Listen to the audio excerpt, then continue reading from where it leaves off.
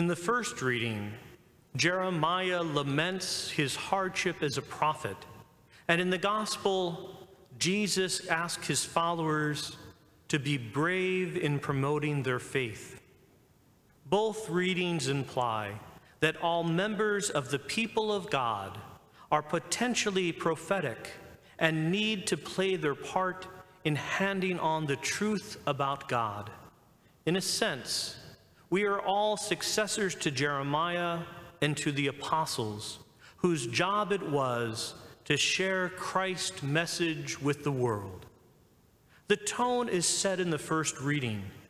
From the most autobiographical of the prophetic books, we have a passage where Jeremiah reflects at length upon the difficulty of his vocation, and above all, of the message of woe he has to deliver to his fellow citizens. Though this brings down on him hostility from every side, he remains confident that the Lord, to whom he has committed his cause, will vindicate him in the end. The prophetic vocation, seen so poignantly in the figure of Jeremiah, sets the pattern for the instruction Jesus gives us in the gospel. Part of a much longer discourse that begins simply as an instruction addressed to the 12, the passage we heard today speaks to a wider audience of believers in respect to the challenges they will face in attempting to live and give witness to the gospel. Do not be afraid. The text is governed by the recurring refrain, do not fear, do not be afraid. Jesus recognizes that there will be much that will cause his disciples to be afraid, but tries to get them to distinguish appropriate fear from inappropriate fear. There is a false fear and a real fear. Disciples need not fear those human persecutors who can kill the body because their entire physical existence is held within the hands of God and is precious in God's sight.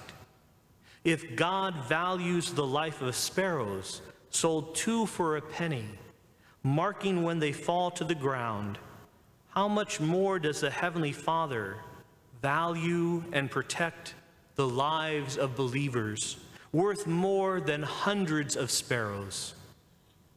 Those who stand firm in witness to the gospel and the values it enshrines, even to the point of death, can be confident that their ultimate fate lies in the hands of God, and one day they will be vindicated. The only valid fear for disciples should be that of falling out of God's favor, and so of losing not one's body, but one's soul.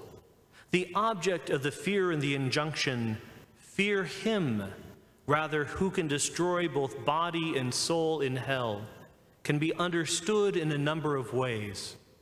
The him could refer to a human persecutor or adversary, or even to Satan. But humans and fallen angels cannot destroy a soul. It could be a reference to God. But I think that Jesus teaches us over and over, God has infinite mercy, and his offer of forgiveness assures us a chance for redemption. After all, God values life. I think, therefore, that the hymn likely refers to each of us. We are the ones who have the sole power to sin and thus face death. We are the only ones who can reject God's abundant free gift of divine grace. Ultimately, it is we who imperil our own body and soul to hell. This is a gospel which readily illustrates the adage that Christianity can be comfortable or comforting, but not necessarily comfortable. It's not comfortable thinking that we can do such things wrong that we condemn ourselves. But we have to remember that when we make mistakes, when we don't live the values that God tells us and teaches us to live, the example that Jesus gave us, then we have fallen. And we need to initiate that forgiveness by coming to confession. There's much that we can do wrong. It's hard sometimes living in our modern society. But when we do that, we need to recognize our faults, pick ourselves up off the ground, dust off the dirt, turn to God and said, I'm sorry, I'm going to do better. And God will offer that forgiveness, and Christ will stand there before us at our moment in heaven when we face God. The evangelist Matthew presents Jesus as insisting that the gospel is something to be talked about and lived, not just behind closed doors, but out in the open. It and the values it enshrines demands public witness and proclamation. Much the reason why people have taken to the streets these last few weeks. They saw an injustice, something that goes against what God wants, which is to hold up every living person. And they're out marching for justice for everyone, especially those who have been most persecuted. Proclaim from the housetops. This is the point of the opening sentences about proclaiming from the housetops what you hear in whispers. To simply whisper the gospel among themselves will perhaps preserve believers from public hostility and threat, but it will do so only for a time, since all that is now covered will one day come to light. Moreover, it will amount to disowning Jesus in the presence of human beings in a way that will cause him to disown such followers in the presence of the Father.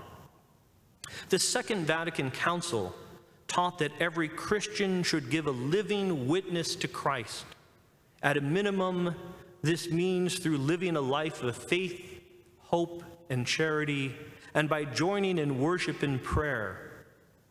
Really, it means going beyond that and going out from church emboldened by what we've learned here and going and making changes in the world to bring the kingdom of heaven here on earth, where all of us walk together.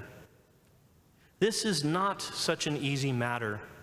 The spirit of today's society, the example of our contemporaries, and the irreligious mood of much of the media do not always foster God-fearing attitudes or encourage sound moral standards.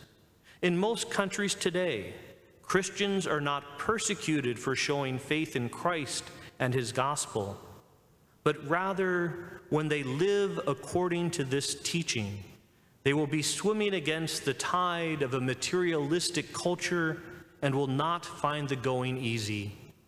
Jesus warns that being a Christian will cost sacrifice and suffering.